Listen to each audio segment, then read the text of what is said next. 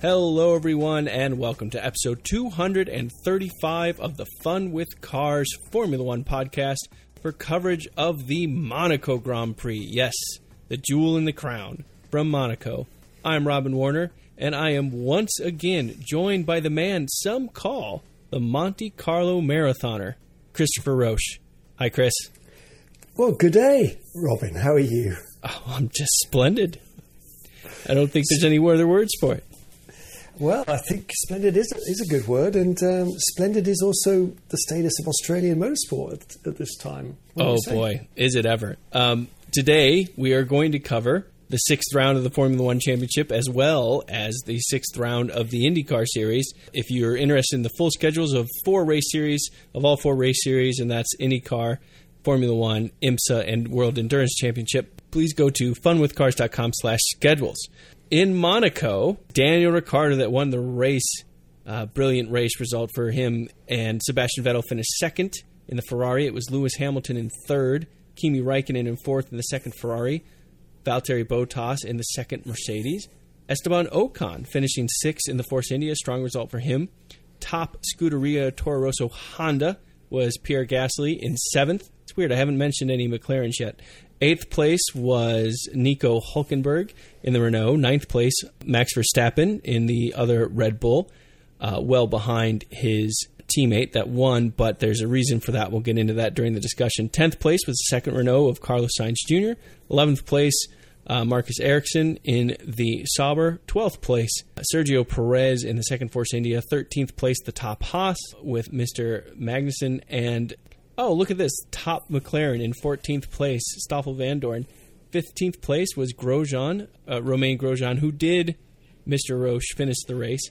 16th place was the top Williams of Sergei Sorokin. 17th place, his teammate, Lance Stroll. 18th, 19th, and 20th place, were all DNFs. Charles Leclerc, Brendan Hartley, and, Fernando Alonso. Before we get into a discussion, we actually have something we haven't had in quite some time. I'm quite excited for this. Jamie Price was in Monaco, and he had something to share.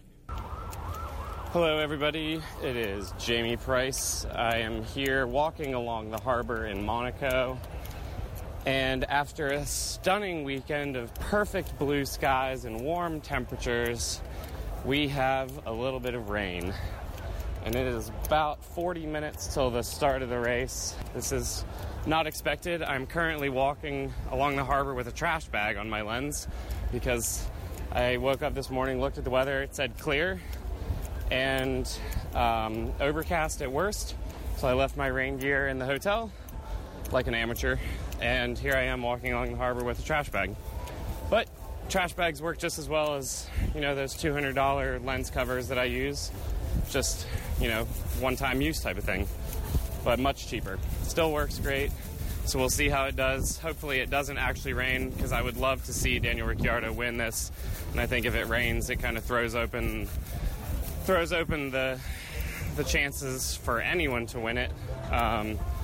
Obviously, you can't count Lewis out, can't count Seb out, can't count Kimi out, can't count anybody out, really.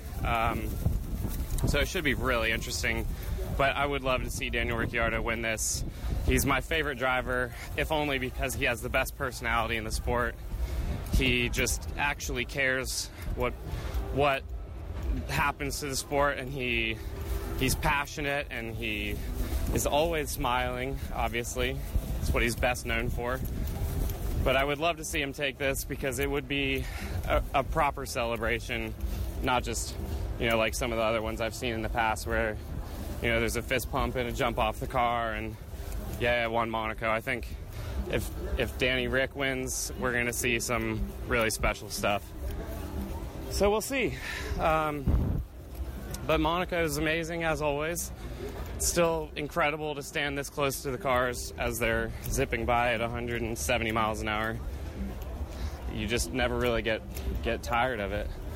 I was sitting at the Nouvelle Chicane yesterday, and one of the cars clipped the inside barrier with the left front tire, and it just goes to show that the precision that these guys have around here, because it was barely a nudge But that's how close they're running to these barriers, and it's really, really amazing to watch and see in person. And I know how lucky that we have it as photographers to have the access that we do. But, it's one of those races that you never really know what's going to happen until the checkered flag falls. We've seen teams make mistakes. It cost Daniel Ricciardo a win here 2 years ago. So I would love to see him kind of finally take that and make good on what happened that year. But time will tell, because I do not know the race result at this point. I'm sure when you're recording this, you obviously will know the race result. So hopefully I'm shooting a Daniel Ricciardo celebration at the end of the day. Hope everyone is doing well. Lots of love from the Formula One paddock. Follow me on Instagram, Facebook, and Twitter if you like race car pictures at Jamie Price Photo. And I will talk to you guys soon. Always good to hear from Jamie. So, Chris, Monaco Grand Prix, what'd you think? Well, I love Monaco. It's got to be a race I go to see one day, and I think everyone goes through the same love-hate type relationship. Jamie's comments about the thrill of watching F1 cars dance around the streets of Monaco. Most of us would probably like to see that in person. Of course, you're not going to get a race. We all know this. Anyone who's watched Formula One for more than one race at Monaco knows there's no racing at Monaco. So you always have the joy of, the cars are back at Monaco Thursday, Saturday, and before the race. And then after 78 laps of interminable dullness, everyone goes, well, you can't race at Monaco. And everyone goes, well, yes, it's always been that way. So you just live with it. You just enjoy the splendour and the thrill of watching these guys do what is quite farcical, really, drive, 1,000 horsepower cars around, a very small principality, and just enjoy that scene. Just don't expect any overtaking and don't expect any sort of racing, and you'll be fine. Yeah, you have to take the good with the bad. I think that's the only way to sum it up. But this year was particularly stodgy. We had this bizarre circumstance where we had what is now called a hypersoft, which is softer than the ultra soft, which is softer than the super soft, which is softer than the soft. That tire, despite its name, slowed everyone down and made everyone more cautious, because there is this weird middle ground between, do you use up the tire and take a pit stop and risk losing positions because it's so notoriously hard to pass, or is you just stick with this tire and nurse it to the end so that it can last the distance and you can protect yourself. And then that was compounded by the fact that Daniel Ricciardo was down 160 horsepower. So it was, through a bizarre set of circumstances, from the race itself, one of the most boring we've seen in a while. Yeah, track position's king at Monaco. The pole position winner calls the shots, and normally in a well-executed race will probably win from pole, and that's exactly what Daniel did, and he did a splendid job despite Renault's best efforts to stymie him. He lost part of the KERS system and was reputed to be 25% down on horsepower, and despite this, Vettel never even had a look. So it is the case that if you have the sort of racing nous that Daniel has, you're not going to get past at Monaco. You know where to place the car, which corners, to defend, how to slow up your opponent so he doesn't get a run on you. Anyone who's a decent racer and who's watched Senna's masterclass in '92 knows how to win at Monaco, even with a sick car. And, I'm pleased for him. He was flawless compared to his teammate.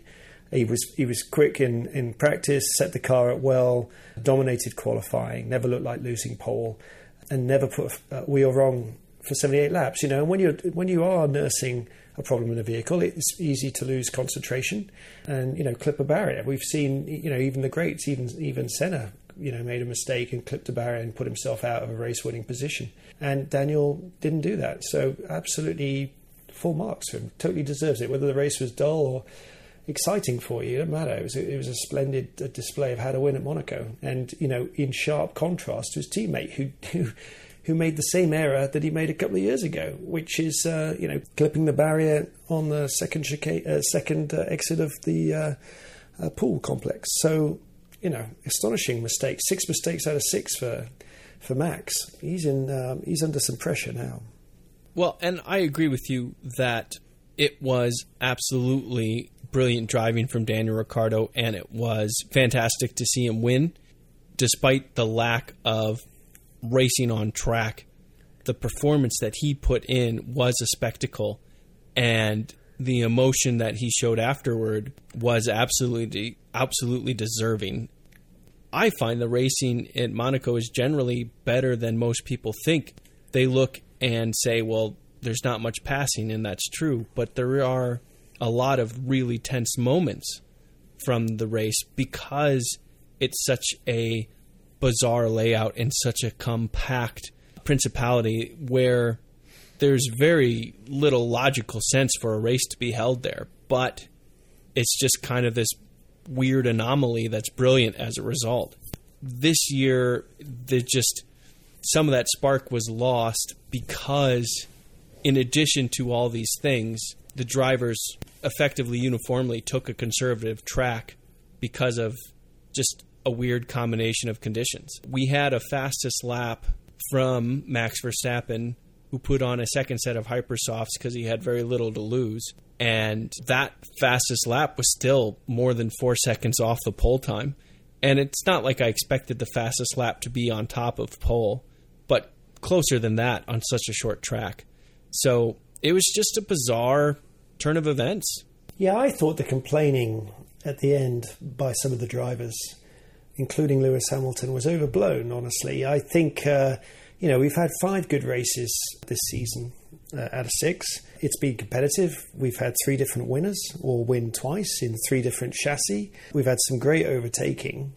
To me, it's a good season. It's a great season, actually. And I don't understand people who expect every F1 race to be this pass fest and you're not going to know who's the winner to the last corner. That's not the sport. Go watch IndyCar or NASCAR if you want, constant passing. Formula One's never been that way. If you go back through the records, even to some of the golden eras like the 60s, where you didn't have all the wings and the downforce issue wasn't there to prevent cars following each other closely, you still see race results where people won by a lap. I can't imagine that was that riveting. I think Jackie Stewart once won at the Nürburgring by a lap, so that's 16 miles ahead of everyone else. In the rain, and over a lap, yeah. So Formula One's always been this, it's a mixed bag. Sometimes you get these epic races and sometimes you don't, and someone dominates. It's just the way it is, and that's the purity of the sport, and I personally love Formula One for that, and I don't want it to be manufactured. I don't want, we're already going down the path of DRS and other tricks to enable overtaking. Exactly. And, you can understand that to a degree, but ultimately to suddenly start saying we should change the track layout at Monaco or force 2 pit stops, no, I'm sorry, that's going too far. Yeah, it wasn't the most riveting of races, but it was still interesting to see the race play out and who was going to do what, and to see whether the guy who deserved to win was going to win. And ultimately, I thought. I certainly watched the 78 laps. I quite enjoyed it. I was quite curious by the commentary team. I don't know if you watched the ESPN feed, but Martin Brundle was advocating people pitting again. And I didn't understand why, because I was actually praying that Lewis didn't stop again, because as his team rightly called, he would have just lost 2 places. He would have lost his podium if he'd pitted again. He wouldn't have passed anyone, even on a brand new set of Hypers or the Super Softs. They were talking about Bottas being on the right tyre on the Super Softs. Well, what did it do for him? Nothing. He finished in the same place he started. It was almost completely irrelevant. Unless the tyres were going to wear out, it wasn't going to mix up the order, and they didn't. So everyone managed to nurse them to the end of the race, and that was that. I disagree with you. I think the problem is that the tyres weren't soft enough, and they need more compounds, and I think they should hyper soft. No. They should come out with exceedingly soft. If that's not doing the trick, let's go ahead and get gratuitously soft. It's just soft beyond measure. You don't understand it. Yeah. Or just go back to soft, hard, and medium and just recalibrate all the tyre compounds to just normal terms. But there you go. No. Hypersoft can become the hard tyre, and then we can have 2 new grades of softer tyres. How about that? No, this is like... I'm forgetting the name of the movie, and this is pathetic. But you need the amp that goes to 11. Oh, And, yeah. Christopher Guest and co. And the fact that I can't remember the name of the movie is really, really a thorn in the side right now. But it was a good movie. It was in the 80s, and his amp went to 11. And I think gratuitously soft is the way to get your amp to 11 in Formula One. Yeah, so, Monaco, I think the point you're making is entirely valid. I do genuinely not entirely agree with you, partially because don't oversimplify IndyCar. IndyCar is a much simpler sport than Formula One in the sense that the teams are not manufacturers, but the racing is similar style, and I think IndyCar is a great package right now. But more to the point, I agree with you mostly that passing in Formula One is obviously something that we want, and it's part of the sport, but it's far from the only part of the sport. There's so much innovation and creativity and strategy that plays out in a Formula One race, and so many decisions being made based on predictions of other people's decisions, that it really becomes a fascinating drama of sorts to play out, and it just happens to play out with really beautiful, incredibly quick machinery and brave drivers. And I think, to me, that combination of things is really the allure of Formula One. It's like, what is the absolute possibility of achievement with, enough money and enough innovation? Yeah, I couldn't agree more. I mean, Formula One's for me, it's more than just about the race, and there's an awful lot going on.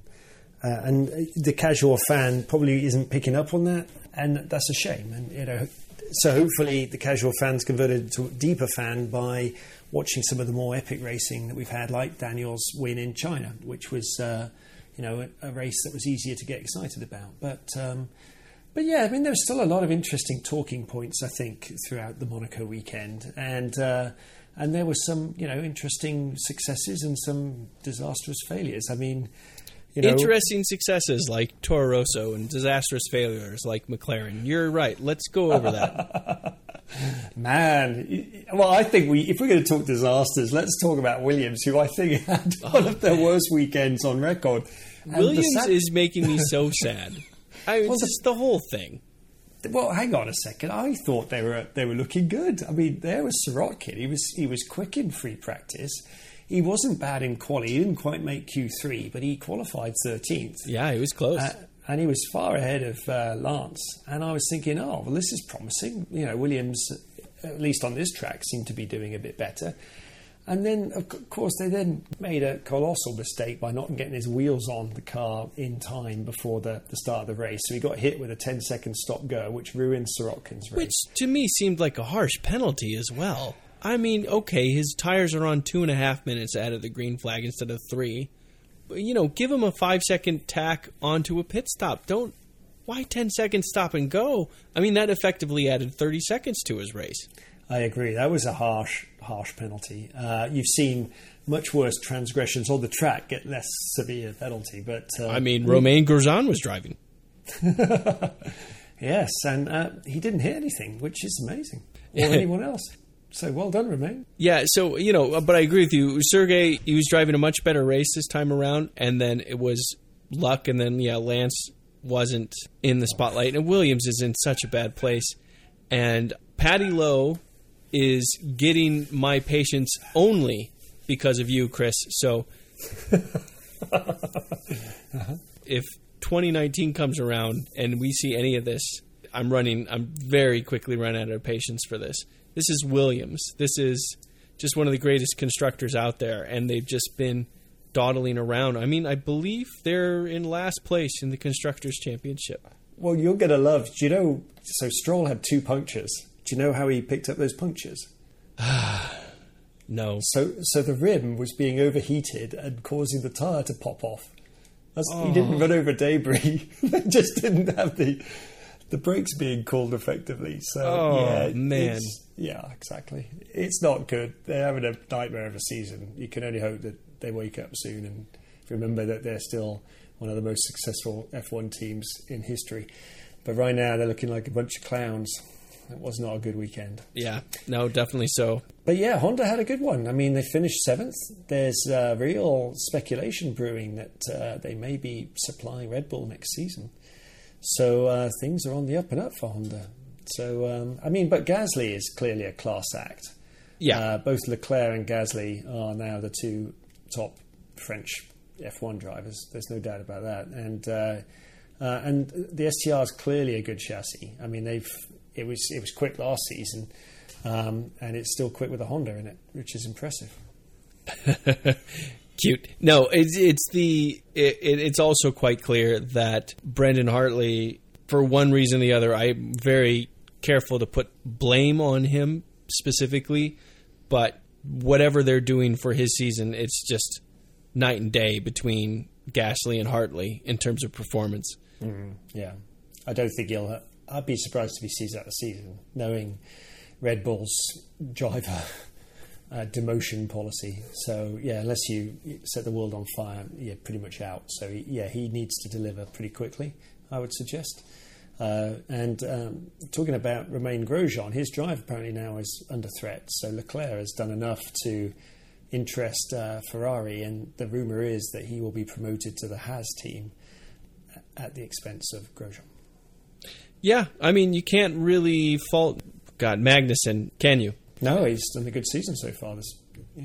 Yeah. So, the top 5 was pretty straightforward because you had the Red Bull and then you had Ferrari and Mercedes. There was some rumors going on about why Hamilton was able to pass Ocon so easily. Speaking of passes going on at Monaco, that one caught a headline because I think Ocon was saying there's an unwritten rule that you don't get in the way of the factory car.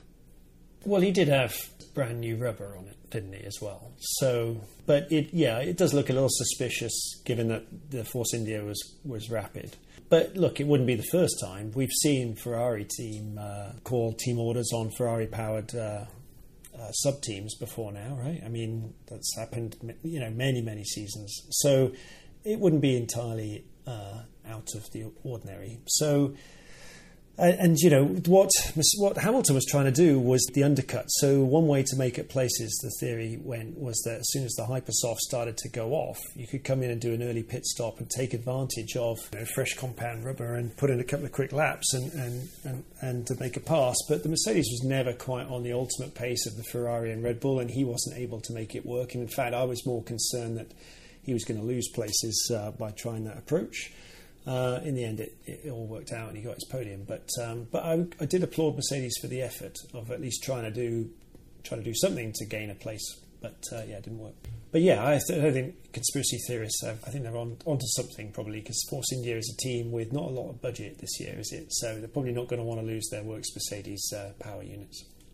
Yeah, I think that's a very intelligent way to say it. So Max Verstappen, he drove really well. He was making passes on the track and made up quite a few places, started last on the grid, finished 9th, got a couple points for his efforts.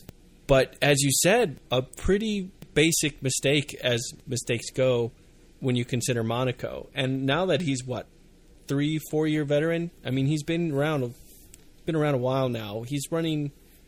That excuse that he's a young driver yet is starting to wear thin. And just as you said at the top of the show, I mean, he's just been making one mistake after the other. I don't know. His performance at Monaco was hot and cold. Well, I mean, he had a race-winning car, didn't he? It may have been Red Bull's, with maybe the exception of Singapore, where Red Bull also is always very strong, their best chance for a win, without the sort of freak result we got in China, which was basically down to a clever pit stop under a safety car period, so a freak occurrence. So Red Bull had the pace to win all weekend, and Max and Daniel were very, very close in practice, and he makes a mistake that then ruins his whole weekend. And he didn't need, I think that's where the maturity comes in, doesn't it? He didn't need to be at the ultimate limit at that point. I mean, I think it was, if he'd done it entirely on his own, I think it would be a bigger mistake. There was extenuating circumstances that there was a car halfway through the swimming pool complex, which, I think probably didn't help. And I think you could argue that he probably was a little distracted or maybe off his normal line, which is why maybe he turned in a little early. But yeah, I mean, ultimately it's a mistake that you wouldn't expect a top driver of his caliber to make. And, and it handed the race to Daniel on a plate, effectively, and he just squeaked into the points. I mean, it was a very measured and controlled race effort. And, so he demonstrated he could do 78 laps without hitting anything. And I think his team is starting to expect that now. They're expecting him to cut the errors out. But, when you've got a teammate as quick as Daniel, if you just sort of drive at 9/10, he's going to beat you every time. So it's a tricky situation to be in. You're under pressure not to make mistakes, but yet you have to be at the limit to try and beat your teammate. And this is exactly what Daniel did to Sebastian Vettel, a 4-time world champion, right? He put him under constant pressure, and Vettel didn't like the Red Bull when they were teammates, and Daniel made him look very average that season. And I think Max probably is aware that he's got a serious teammate there. He needs to drive well every weekend. Oh, that's very true, yeah. I want to get right along to the crash. Yeah, okay, so Charles Leclerc, he had a brake failure and kind of just plowed into the back of Hartley as a result. Was that just a matter of not accounting for proper brake cooling, or was that just bad luck? I mean, what do you think? Yeah, I don't know. I mean, because actually, I didn't think it was brake failure when I saw it. It looked to me like he got up on the curb, and I thought that affected his braking. Because obviously it's painted and it may have been more slippery, and therefore he didn't decelerate as quickly, and then obviously he kept trying to go to the right and hoping that Hartley was going to take the chicane and allow him to have space to take the runoff, and it never happened. He caught Hartley too quickly. So I wasn't convinced about that, because brake failure, normally you see a cloud of carbon dust right before the brakes go, and I don't remember seeing that in the replay, but that's what Sauber said, so I'll take them at their word. But yeah, I mean, they want to minimise the brake cooling, as Williams demonstrated, and so you can be on the edge, and if depending on how the driver's got the brake bias set up, then you can. I mean, it was late on, right, lap 70, so seems fair enough. Yeah, exactly right. It was an unfortunate incident that tainted an otherwise yet another strong drive from Leclerc, and just as you were saying earlier, he's established himself as a strong rookie, one to pay close attention to. It was unfortunate that it happened, but I don't think anyone will fault him. It's ironic because to me it looked exactly like brake failure. One tire was completely locked up, the other one was rolling along, and he was decelerating not much better than half of the force that you normally get. To me, it was I'm not saying I would have predicted brake failure just by glancing at it for 2 seconds, but their explanation seemed right on line with what I saw. But yeah, so Hartley was unlucky to just get collected in that, and Leclerc was unlucky to have that failure. Yeah, but I think to your point, Hartley hadn't been setting rapid times compared to his teammate Gasly, was he? He was out at the points when he got collected, so it was a little bit of minor scuffling. I mean, it was exciting. You always good to see a crash in Monaco. No one ended up in the harbour, though, unfortunately, like the good old days. Fernando Alonso could only make it 52 laps. Yeah, his gearbox failed, right? Yeah. I don't know. Is there much to say about that? I mean, those Renault powertrains, I hear that the McLaren chassis would actually be number one in the championship if only they had a better engine like the Honda. So I don't know how long the engine deal is going to last between McLaren and Renault. Well, Alonso was another one like Lewis that was particularly vociferous in their damning condemnation of the Monaco Grand Prix, and you kind of got the feeling that he wished he'd gone to the 500 instead. Which, if he's starting to get to that point, I think his future in Formula One is limited. I think this could be a swan song. I mean, if he doesn't believe that there's a seat for him at Red Bull, Ferrari, and Mercedes, and there appears not to be, then I don't see McLaren offering him a race-winning car in the next season or two. Do you? I mean, with whatever engine in it, if you put a Mercedes in there or a Ferrari engine, they're not going to beat the works team. That's very obvious. They're a way off Red Bull pace. It was at least 0.7 of a second around Monaco based on the quali pace, as far as I remember. No, I agree with you. I think it's 2021 when a rules change comes again.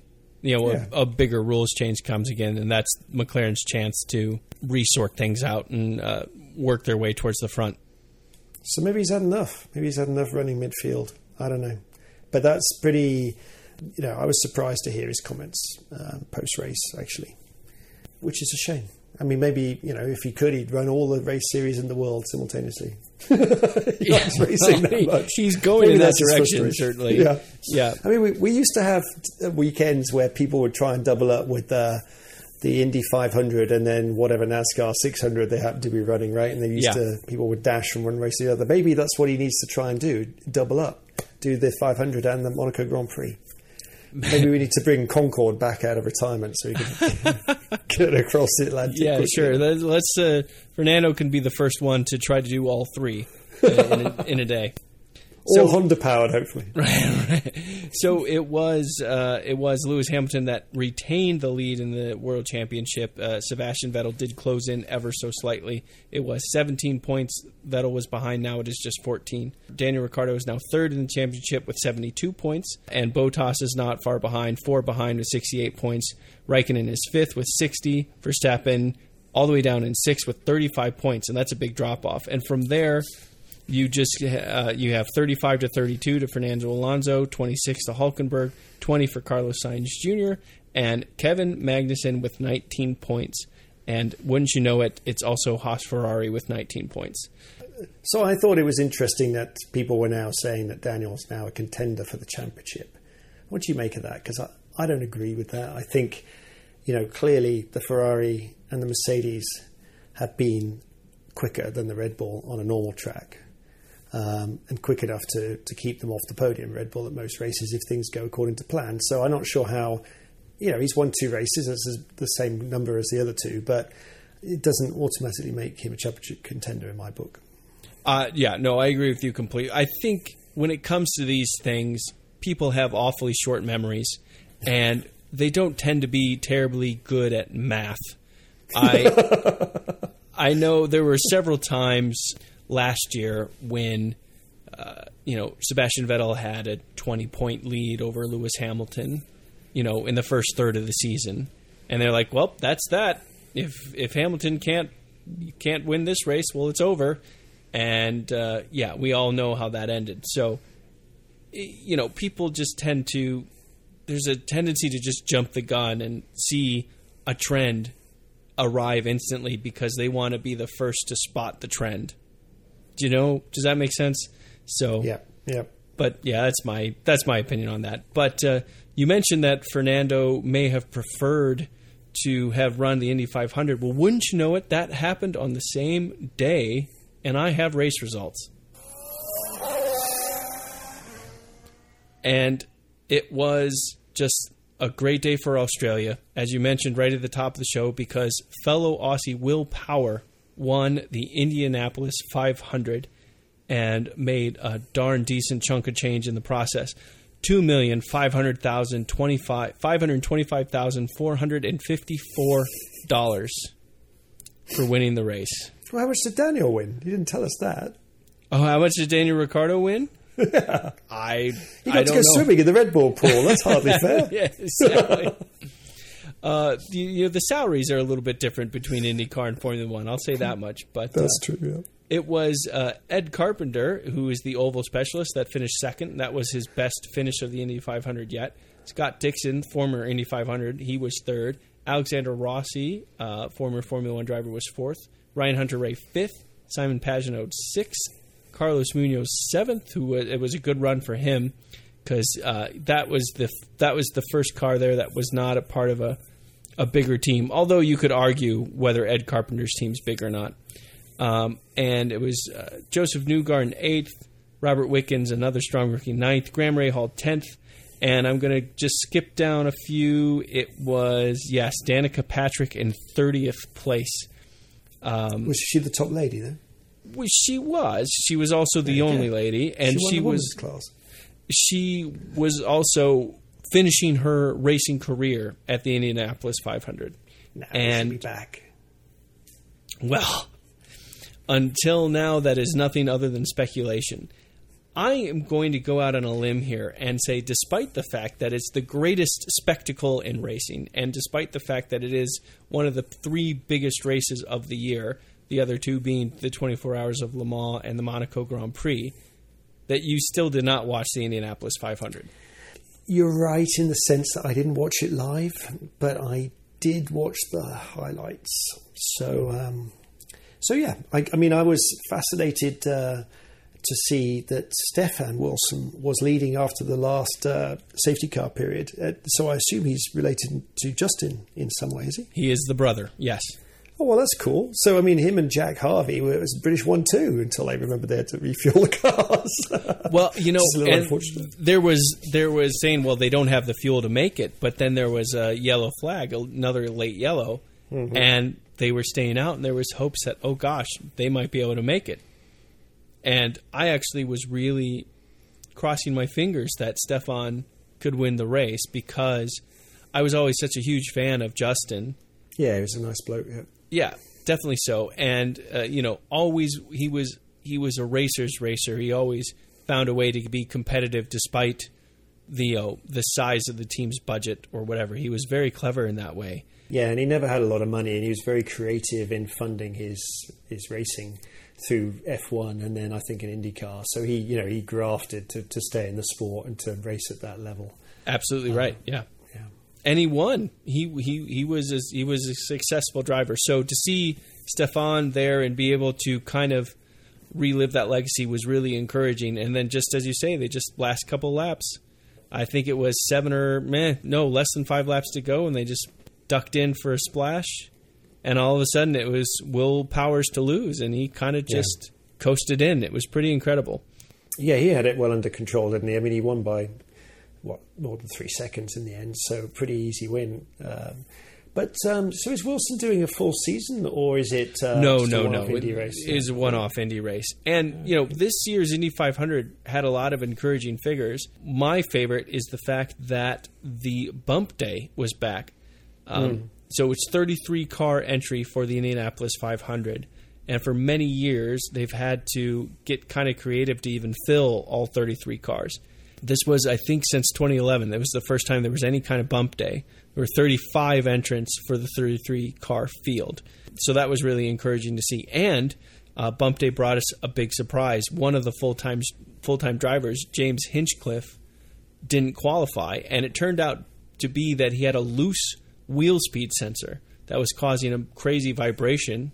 That was, of course, unsettling, but also slowing the car down a bit. And we're talking about maybe a mile an hour or two, but that's enough to be the difference between 25th and 34th, and that's how it went. To see Penske win his 17th Indianapolis 500, wow, is that a record? Oh yes, I mean by a healthy margin, exactly. Okay. To see him just to continue to always have a strong finish. There were a lot of great stories. I didn't mention him, but Elio Castroneves, he was back in the 500. He was running very well. He was in top 5 for a long time, but he actually crashed out in a very similar way to Danica Patrick. And similar to Monaco in a way, there was controversy about grip from the cars and whether something needs to be changed. In Monaco, it was tire. And in Indianapolis 500, there was a new aerodynamics package that was less downforce. And then on top of that, they had near record highs. That was humid and in the 90s on the track. And, of course, track temp was very hot. So if you have humid, hot air, that's less dense. And then you have less downforce to push the car down. They were touchier than they've been in a long time. And the vast majority of the yellow flags were caused not by two guys bumping into each other, but by single car accidents, losing it, and backing into the wall. Yeah, she was on her own, wasn't she? I saw her crash, and just the car got away really quickly on her, and it was all over, sadly. But I did find that was true for Danica and several others. That was okay. Not that was several others, including Elio Castroneves, crashed out that way. I did find last year's Indy 500 winners crash quite amusing, those Santos. Just innocuous driving into the back of a slower car. I don't quite know what he was doing there. But well, the slower car, that's funny you mentioned that. That slower car was, I got to be careful. I think he was a rookie. And his name was James Davison. And he was driving miserably slow. And he was effectively a roadblock because his car was loose, and you don't want to be in a loose car at greater than 200 miles an hour. And So he was a good 15, 20 miles an hour, which is a massive difference in close racing on a super speedway. He was 15, 20 miles an hour slower than most traffic. And Takuma Sato said in an interview afterwards, he said, I was on the brakes and I couldn't stop. And you can't really change your line much when you're heading towards the apex at 215. So, yeah, there wasn't much Takuma Sato could do. Well, I'm surprised they allowed him, Davison, to run at that pace without waving him in. Giving him, what was the old orange and black flag, isn't it? Yeah, the meatball. Yeah, sure. Yeah. Yeah, so, that was a strange one. And there was also the commentators were saying, I don't know why the team didn't bring him in and try to get it sorted out. Because, again, we were just talking about bump day. Davison qualified. There was something that made the car off. It wasn't that this driver wasn't up to it necessarily. Do you know what I mean? Yeah. So going back to Danica for a second then. So why is she hanging up her helmet? I mean, she's had quite the career and she's obviously still getting decent drives. So I would have thought because she's definitely a couple more 500s, she's got a chance to win the race. And she came pretty close. Didn't she come second one year? I mean, she certainly had a third or bunch fourth. of top tens. Yeah. I mean, and obviously she won in IndyCar races before she went off to NASCAR. Well, she won one IndyCar race, and it was a fuel mileage run. She won in Japan. Yeah, but she was competitive, wasn't she? It wasn't like she was there to make up the numbers. She was the most successful of all the recent female drivers by a big margin, I would say. In IndyCar specifically, yes. Yeah, she came through the ranks. She was in Toyota Atlantics around the same time Catherine Legge was. Mm-hmm. And Catherine Legge was much more successful than she was, despite Danica being in a bigger team. So, well, I know you're a fan of Legge, but I mean, Catherine never. Obviously it's team dependent, but she never was able to emulate her performance at the lower Formula IndyCar level, was she? No, that's absolutely a fair point. But Danica Patrick, she's been doing NASCAR for quite a while, and then made the decision that this year would be her last, and that she's going to run the Daytona 500 in NASCAR and the Indianapolis 500. And she ran Daytona, and now she's run. So she just kind of wanted to go out in a splash and run the two biggest races of the two biggest American series to end her career. And I mean, to me, that's, if you have the ability to attract marketing and sponsorship for such a way to end your career, to me, there's certainly worse ways to do it. Well, unfortunately, there haven't been more women drivers come through into the top echelons of our sport. I mean, that's certainly something I would like to see more of. You would have hoped that she would have opened the door to more, top female drivers. I don't know. Obviously, it's so sponsorship dependent.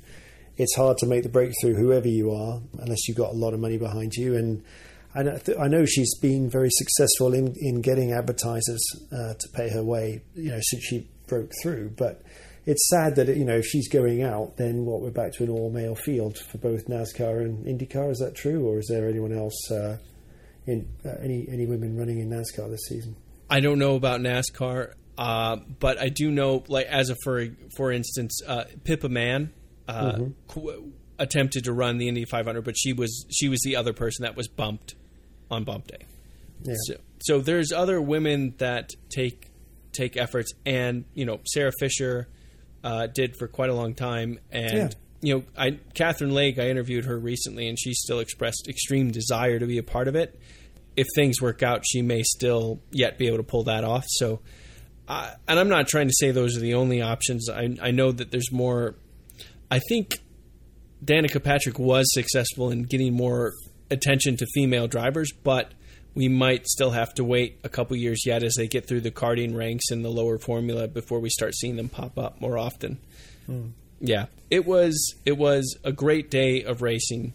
This past Sunday it was a marvelous day of racing for the Australians amongst us, and yep. I'm really glad that we got a chance to talk about it. And you'll be happy to know that the discussion is not over. Wait.